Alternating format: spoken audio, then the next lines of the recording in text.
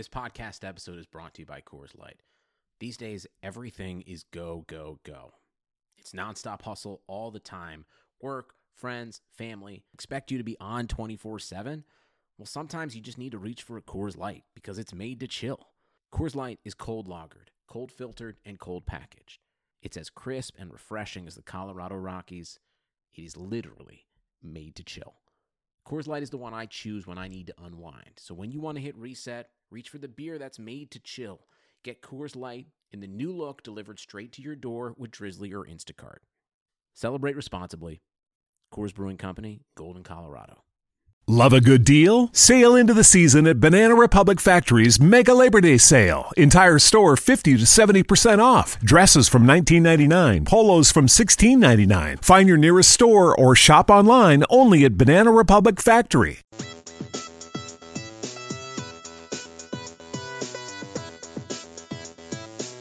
You are listening to On the Daily, the RotoViz Daily Fantasy Sports Podcast, powered by RotoViz Radio. Hey everyone, I'm Matt Friedman, Matt at the Oracle of the Action Network and RotoViz. Welcome to the February 27th, 2018 NASCAR edition of On the Daily. I'm joined by Dr. Nick Giffen, an owner of RotoViz, a PhD in mathematics, a three-time qualifier for the DraftKings NASCAR main event, and one of the best NASCAR DFS players in the world. You can follow him on Twitter at RotoDoc. Nick, how's it going? Hey Matt, I am doing very well. Obviously we have just wrapped up our first non-restrictor plate race of the season, so definitely some interesting things to talk about, and we go right back to another mile-and-a-half track this week, so we should be able to apply some of those things pretty quickly. Yeah, so this is the second edition of the midweek show. I thought the first one went it was well received, I think. So so it's... Love a good deal? Sail into the season at Banana Republic Factory's Mega Labor Day Sale. Entire store 50 to 70% off. Dresses from $19.99. Polos from $16.99. Find your nearest store or shop online only at Banana Republic Factory. It's fun to be doing the midweek show because it's sort of I think it's the perfect time to look backwards and then also to start to look forward. So let's talk first about last weekend's Folds of Quick Trip 500. It took place under the threat of rain, but NASCAR managed to get in the full 500 miles, so that was great. Kevin Harvick was able to overcome an early pit issue. He overcame an alternate strategy by Denny Hamlin to get the checkered flag. So this was Harvick's first win in Atlanta since 2001, after the death of Dale Earnhardt. And it was the fifth consecutive Atlanta race in which he led the most laps, which is just kind of dumbfounding. But talk to us more about the race and how it played out. Yeah, I thought it was a really fun race. Obviously, there was some split decisions there between the fans. If you look at polling, about 60% loved the race and 40% hated it. But I think you get that with a lot of NASCAR races. And I think that's because we didn't see a ton of passing necessarily late in the race, but we did see a couple different strategies. And obviously with Harvick checking out there at the end, it maybe made things a little boring, but I thought it was super interesting from a strategy perspective. And also just the way that the race played out. It was very interesting that 5 drivers ended up leading at least 5% of the laps. Ryan Newman got the early lead and led 17 laps. Then eventually Kurt Busch led a portion of the race. Keselowski led a portion of the race. We talked about the alternate strategy that Denny Hamlin was on. He led a good portion of the race, but of course Kevin Harvick still led 181 laps. He had been averaging 55% of the laps led over his past 3 Atlanta races, which is from when they moved the race back to the spring. So, averaging 55% is certainly nothing to sneeze at. Well, last weekend he had 55% of the laps led, so 55.7 to be exact, and his average was 55.1% before that, I think. So pretty much hit his average right on the head. But this is, like you said, the first time he actually finished the race in first place among those times that he led the most laps. And even if we go back towards the prior 2 years, 2014 he led the most laps. In 2013 he barely led the second most laps, almost had the most laps led. So out of those 5 years, this year being 6 years, he's only won one of those 6 races. So, it definitely still goes to show that Atlanta, a track that is highly variable, and had something happened, to Kevin Harvick, obviously it could have opened up the door for a lot of different other contenders there to take the win. Okay, let's continue to look back at Atlanta from a DFS perspective. What did we learn? You mentioned that this was the first non-restrictor plate race of the year. What did we learn, if anything? We learned that, the issue going on here with the Hendrick Motorsports Chevys is not something that was just sandbagging in practice or anything like that. We definitely learned that Hendrick Motorsports seems to be struggling a little bit, not just because Jimmy Johnson, blew a tire, spun out and all that, but just because they in general lacked speed. Jimmy Johnson went a lap down even before the problems. Chase Elliott was the highest finishing Hendrick driver in 10th place, and that required a bit of a strategy element as well to get up there. So Hendrick Motorsports certainly struggling. William Byron took an 18th place finish, Alex Bowman a 20th place finish, and then we mentioned the issues for Johnson that relegated him down to 27th place. So definitely, with this new Chevy, the new Chevy Camaro, I think there's some things that Hendrick Motorsports are still figuring out. Kyle Larson wasn't, super top speed Kyle Larson. He only finished 9th. He's in a Chevy. Jamie McMurray, 19th. He's in a Chevy. So the Chevys certainly seem to be a little bit behind overall, and definitely was a struggle this past weekend for the Chevy camp. Also, the Fords looked really strong. Kevin Harvick, Brad Keselowski, Clint Bowyer, 2-3. So Kurt Busch leading a portion of that race just based essentially off of speed, and then that one little Harvick hiccup earlier in the race where he had a pit issue and had to come back in and tighten lug nuts up and everything. But the Fords looked really strong. So I don't necessarily think Toyota is the manufacturer to beat right now. I think Toyota and Ford probably neck and neck. We'll have to, maybe wait another 1 or 2 races really to see how this battle plays out. But I certainly would put Chevy in third right now. Yeah, Chevy, not all changes are improvements, as we've seen right now. Let's talk a little bit about the NASCAR betting articles. You wrote one this last weekend for the Action Network. I did one that was focused on props. Yours was focused on odds to win. How did you do? Well, I was actually pretty pleased with the article, even though none of the bets actually won. And I also gave advice to avoid Kevin Harvick in your bet, and Harvick ended up winning. It might sound like I had a bad day, but if we think about it in the bigger picture, it actually was a very good day. I mentioned, kind of at the top of the show here when Harvick, if you're going back to 2013, that is now 6 races where he's either led the most laps or like just barely almost the most laps. And he only won one of those races. Well, his odds to win were 5-1. So if he wins 1 out of every 6 races, you're breaking exactly even. And this happened to be the one that he won. So I think in the long run, Harvick only winning 2 Atlanta races since 2001, this being the second, and with his dominance that he's shown over the years, obviously I think it was okay to fade him here. He had a problem earlier that he had to overcome. Had Hamlin's strategy ended up working, that could have happened. Had the late race caution turned out a little bit differently and Harvick spun his tires or had a pit problem or whatever, there was lots of opportunity there for Harvick to slip up and either Keselowski or Denny Hamlin to take the win, just based off of their speed and different strategies. So, I think aside from Harvick, Keselowski was the fastest on the Harvick strategy, and aside from everybody else, obviously, and then on the other strategy, Denny Hamlin was the fastest on the other strategy. Joey Logano was on it, and Chase Elliott kind of joined it at the end there as well. So, if Harvick had a problem, Keselowski and Hamlin were the ones that were in line to win the race, and they were my other picks along with Martin Truex Jr. Keselowski ended up finishing second, and I picked him at 16.5-1. I think in the long run, that's a pretty sound bet. Denny Hamlin finished 4th. Obviously, he was the fastest on the alternate strategy.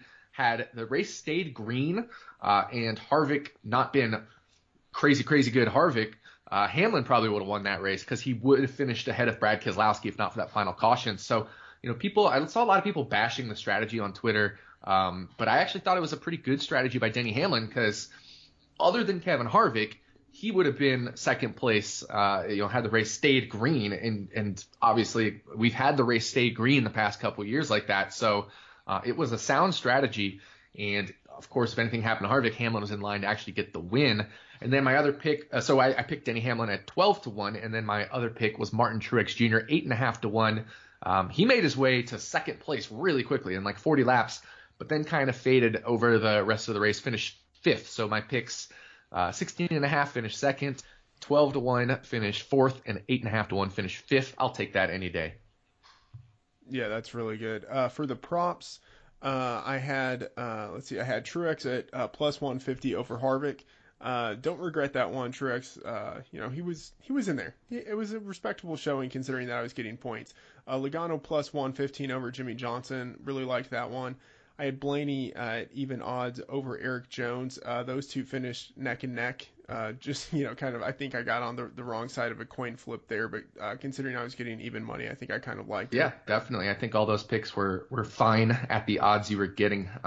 Certainly Logano was my favorite of those. He just had, you mentioned in the article, he basically had all the same stats as Johnson, except maybe slightly better in some cases, if not equal. And if everything is showing equal and you're getting extra money for beyond 50% odds, that's great. So I liked all those picks, and you're right, Eric Jones and Ryan Blaney ended up as a coin toss in the end, but Ryan Blaney did have the higher average running position if you kind of want to pat yourself on the back a little bit there. Ryan Blaney started further back than Eric Jones, but had a 14th place average running position throughout the whole race.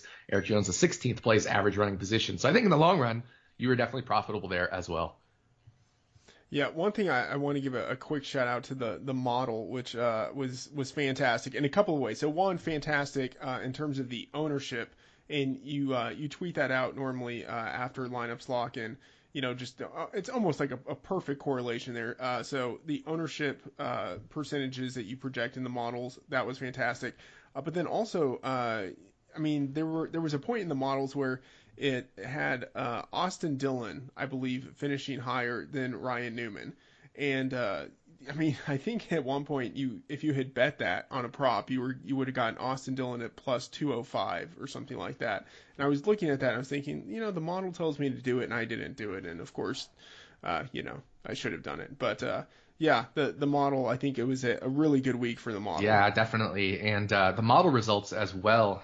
So remember, the model predicts driver finishing position for drivers that finish the race.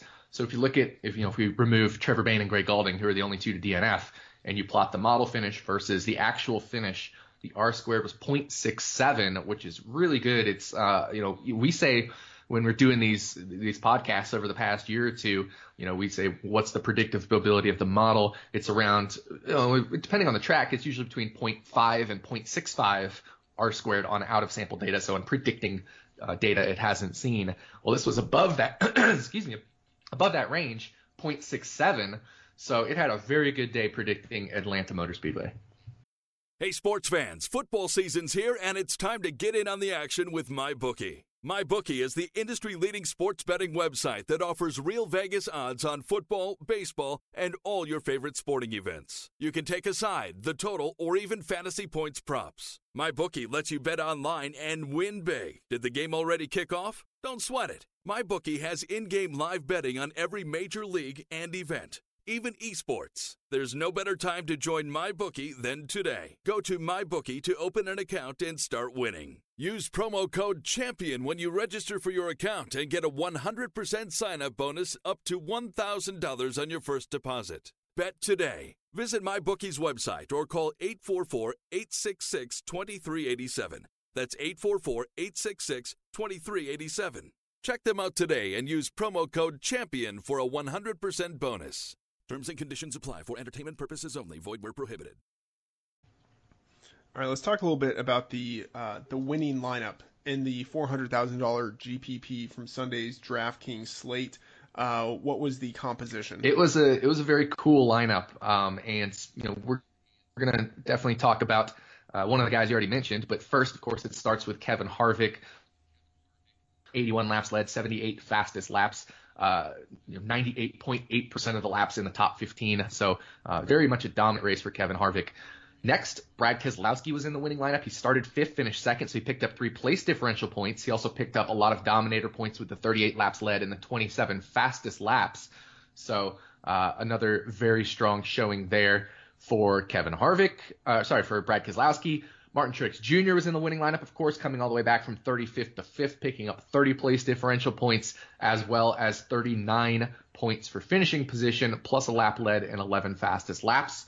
And then Kurt Busch was actually in the winning lineup of the 400K.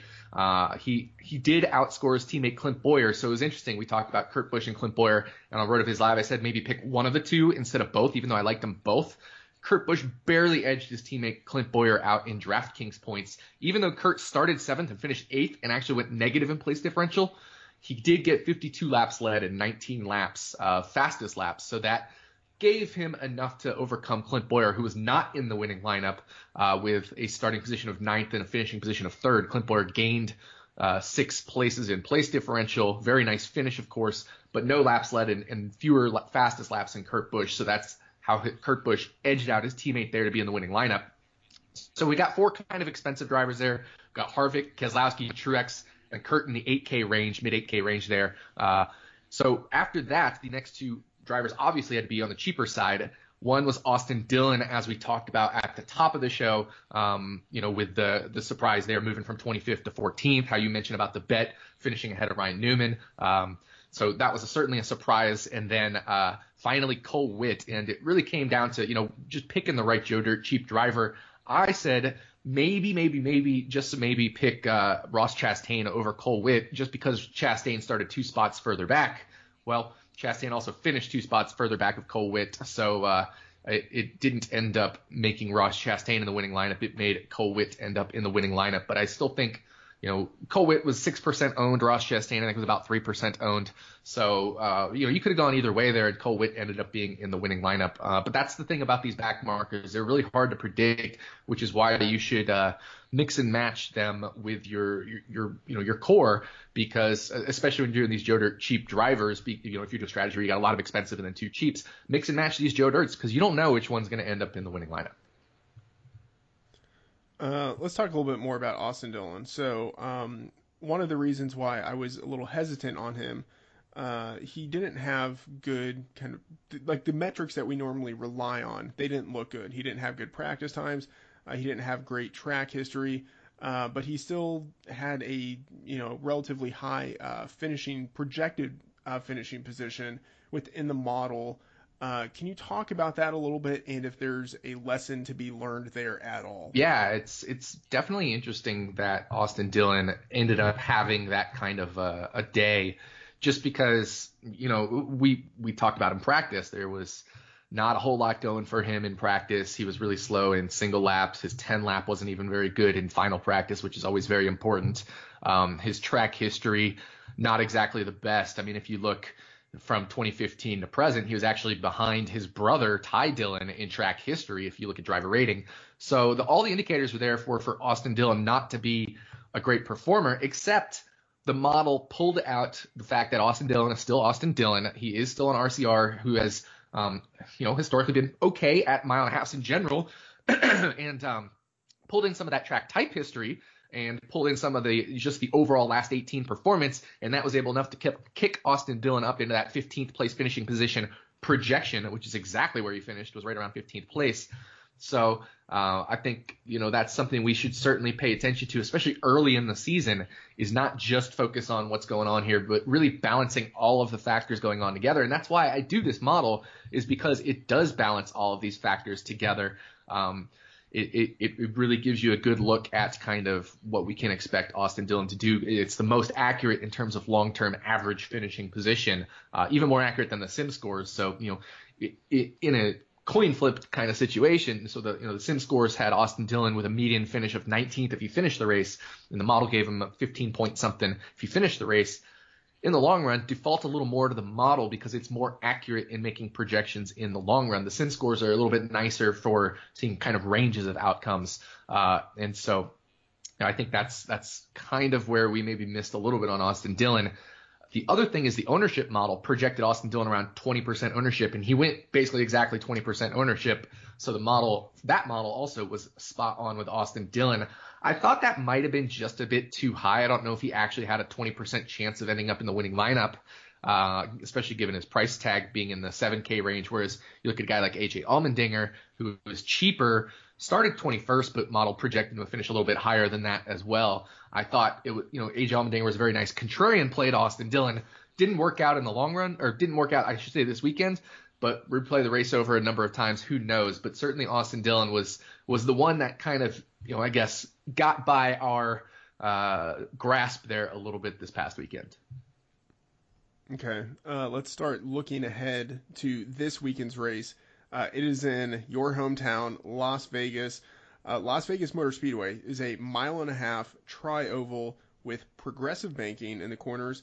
Talk about racing that we normally see at Las Vegas Motor Speedway. Yeah, so Las Vegas is kind of your typical 1.5-mile track. It really is just like the bread and butter of NASCAR racing. We don't see the same kind of tire wear that you're going to see at Atlanta. So Las Vegas Motor Speedway, it means handling will be very important. You're going to have more grip into the corners, so you're going to be able to go a little faster through the corners than you do at Atlanta. That puts a premium on aerodynamics. So these teams that have great car body work, a great job, great numbers in the wind tunnel, for example, will be a little bit better. So it's kind of that's kind of where these 1.5 miles go, and the racing is the racing we see basically everywhere. On average, I would say, the passing is difficult but not impossible. The progressive banking certainly helps, so you can get a couple different lanes there at Las Vegas. But it's not exactly I would say the highest rate of passing among all tracks, but certainly you can pass at Las Vegas because of the progressive banking. It's just not as necessarily easy as a track like Atlanta if you're on different tire strategies. I mean, you saw, Kevin Harvick was able to make easy work of Denny Hamlin, just like Denny Hamlin was able to make easy work of Brad Keselowski when Hamlin was on the fresher tires. So here at Las Vegas, you're not going to see as much tire agenda. I think you'll see cars being more equal speed because of that, especially throughout the run as well. That said, there is still some tire wear, obviously, and 10 lap becomes important, all those normal things, but it's kind of just your typical cookie cutter 1.5-mile track. And I think it probably might be my least interesting type of racing throughout the year, but you never know. I mean, last year on the last lap of the race, Joey Logano got under Kyle Busch, spun Kyle Busch out on the very last lap, going for, I think it was like 4th place or something like that. So you can definitely still get wrecks here, and you should have a few more than Atlanta, where, like I said, Atlanta, they're on kind of eggshells. Las Vegas, because of the aerodynamics, you can have a car snap on you a little bit easier.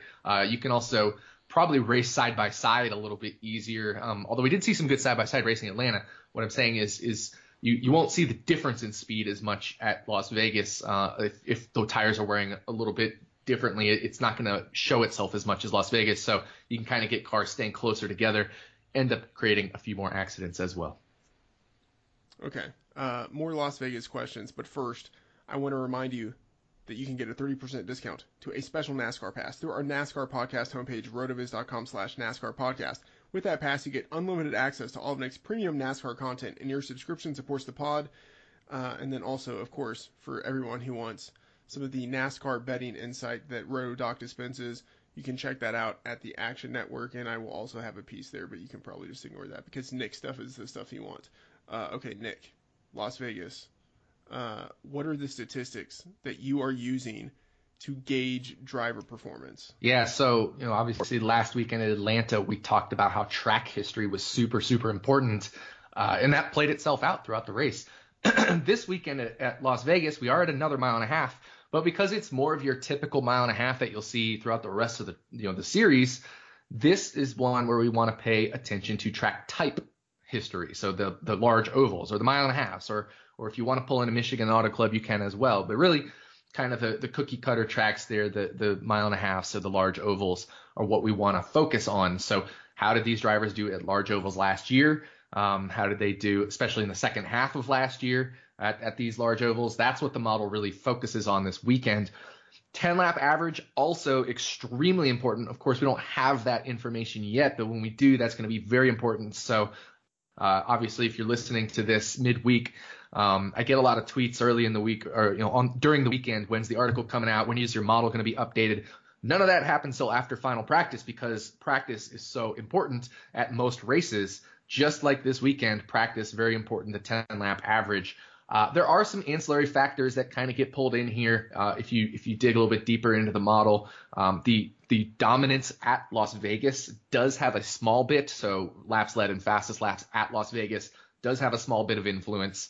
The finishing position over the last 18 races, so if you kind of go back into the second half of last year and then the first race or two of this year, what is the driver's average finishing position? It's interesting that's not driver rating, but it's average finishing position, which I think maybe just goes to pull in not only how well they finish, but also pulling in some of their DNF rate, and then those kind of seem to be the extra factors. But really, track type is the most important. And when we're looking at track type this weekend, we're mostly going to be focusing on driver rating.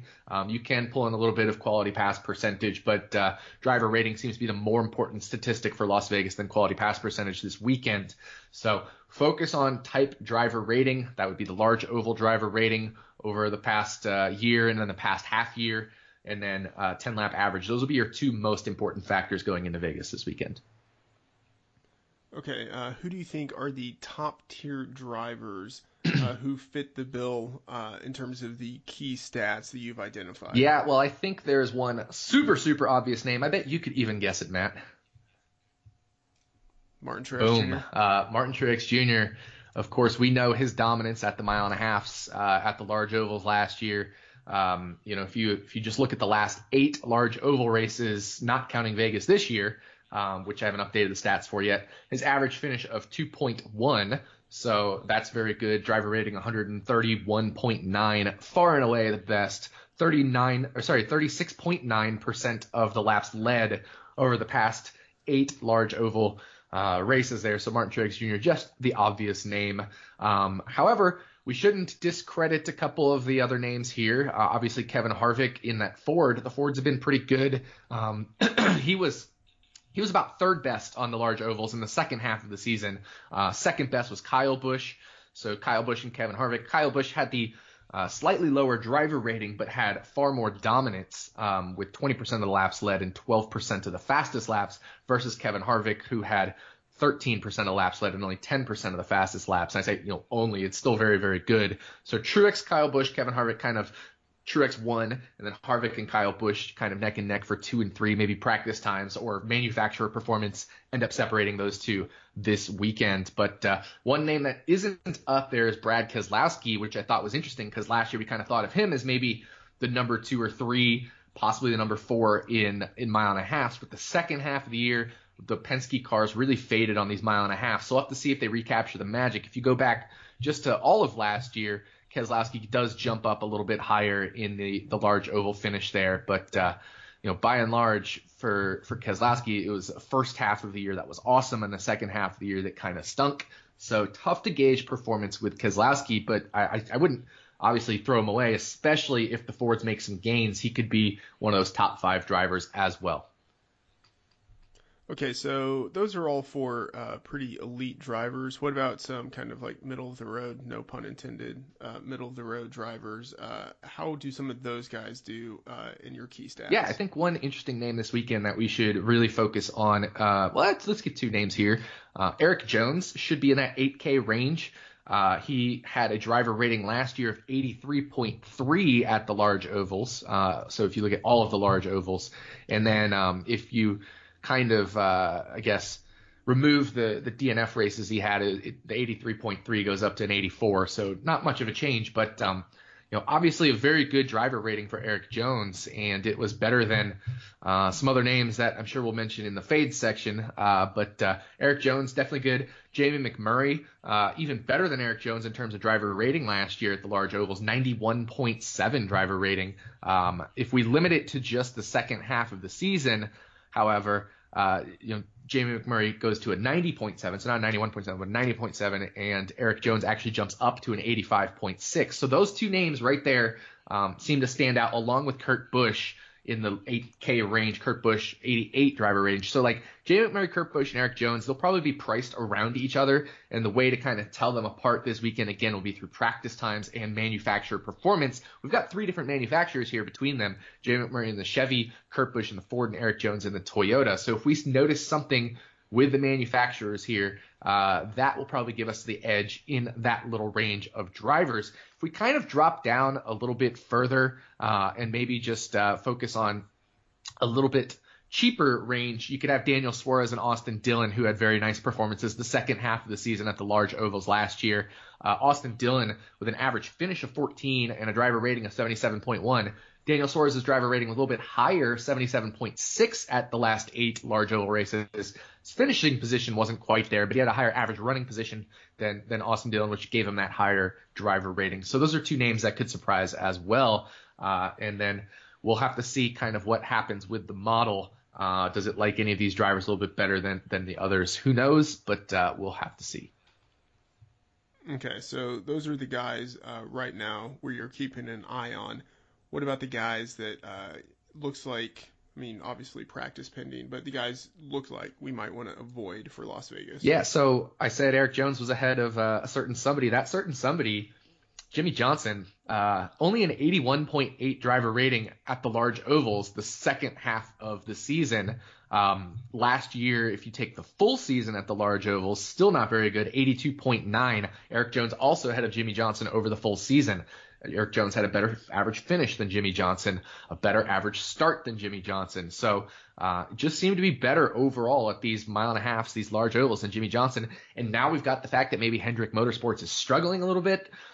Definitely, if Jimmie Johnson is priced kind of where he was last week, 8,800, he might actually be overpriced, and somebody like Erik Jones could be underpriced, or Kurt Busch or Jamie McMurray could be a bit underpriced. Jamie McMurray was only 7,600 last week. I'd rather, just comparing Chevy to Chevy there, I'd rather have Jamie McMurray than Jimmie Johnson, and we know McMurray is going to be cheaper. Johnson did lead about of 10, 17, something like that laps, not the percent, but total laps last year at Vegas. So we can't completely discount, I guess, track history, but I wouldn't put too much stock into that. So Jimmie Johnson, definitely a name to avoid. Of that top tier of drivers besides Jimmie Johnson, I think, last year when we thought of like the elite drivers, we thought of Truex, we thought of Kyle Busch, we thought of Kyle Larson, Kevin Harvick, Brad Keselowski were certainly the top 5. Well, Kyle Larson, the second half of the year, had his struggles, and throughout the course of the year, he was the 3rd best driver rating at large ovals. But if we kind of just look at the second half of the season, he did have his struggles. Some of that could be, variance, of course, but he drops down behind Denny Hamlin at driver rating at the large ovals, and was only the 4th most dominant driver. So we could probably expect him to only be the 4th most dominant driver, especially being in a Chevy versus Truex, Harvick, and Busch in either Toyotas or Fords. Okay. You are going to be attending the race, which I think is pretty cool. But of course, that means that our content schedule will be a little bit different this week. Tell everyone what they should be expecting in terms of content. Yeah. So Friday is first practice, and then qualifying is at 7:15 p.m. Eastern time. So that usually puts it over just a little after 8 o'clock p.m. Eastern time. And I'm kind of saying that for you as well, Matt, because that kind of gives us a timeline on when we will be recording the podcast. We usually do that after qualifying. Then Saturday is second practice and final practice. So this weekend there are 2 practice sessions. Last weekend at Atlanta, there was only 1 post-qualifying practice session. This weekend, 2 post-qualifying practice sessions. The second one will end at 3:20 p.m. Eastern or 12:20 p.m. Vegas time. So I will get right to work on updating the model, updating the article, or getting the article out, updating the apps. That'll take a couple, 2-3 hours. So what I think we'll do for RotoViz Live, since I will be going to the race, we won't do RotoViz Live Sunday morning. We will do RotoViz Live Saturday evening. Give me, let's say, at least 3 hours. That would put it around 6:30 Eastern. I'll throw the options out there to you guys, the listeners. I'll put a Twitter poll out. Do we want to do 6:30 p.m. Eastern time? Do we want to do 8 o'clock p.m. Eastern time? Or do we want to do 9:30 p.m. Eastern time? So like hour and a half windows there. That way, I'll let you guys vote on it, and you guys, whichever majority wins, or a plurality, or whatever we end up, I don't know how these voting systems work. I'm not totally sure with that terminology. But yeah, either 6:30, 8 o'clock, or 9:30 p.m. Eastern time will be RotoViz Live. And hopefully everything will be updated by then. Also, after RotoViz Live, I'll get to writing the betting article, and that'll be running either late that night or Sunday morning on the Action Network. All right, that is going to do it for the midweek NASCAR edition of On the Daily. For Nick Kiffin on Twitter at RotoDoc, I'm Matt Friedman, Matt F. the Oracle. Thanks for tuning in.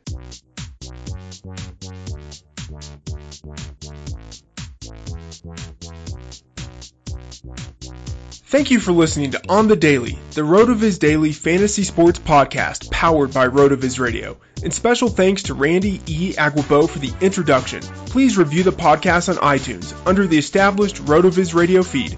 Contact us via email onthedailydfs@gmail.com and follow us on Twitter at onthedailydfs.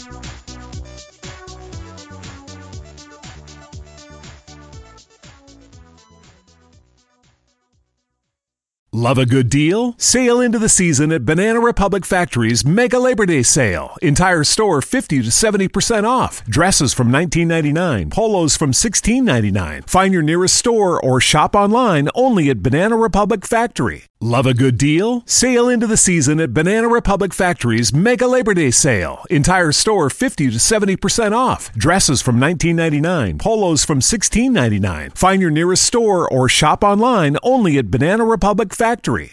Nobody builds 5G like Verizon builds 5G, because we're the engineers who built the most reliable network in America. And the more you do with 5G, the more building it right matters. The more your network matters. The more Verizon engineers going the extra mile matters. It's us pushing us. It's Verizon versus Verizon. 5G built right from America's most reliable network. Most reliable based on rankings from RootMetrics second half 2020 U.S. report of 3 mobile networks. Results may vary. Award is not an endorsement.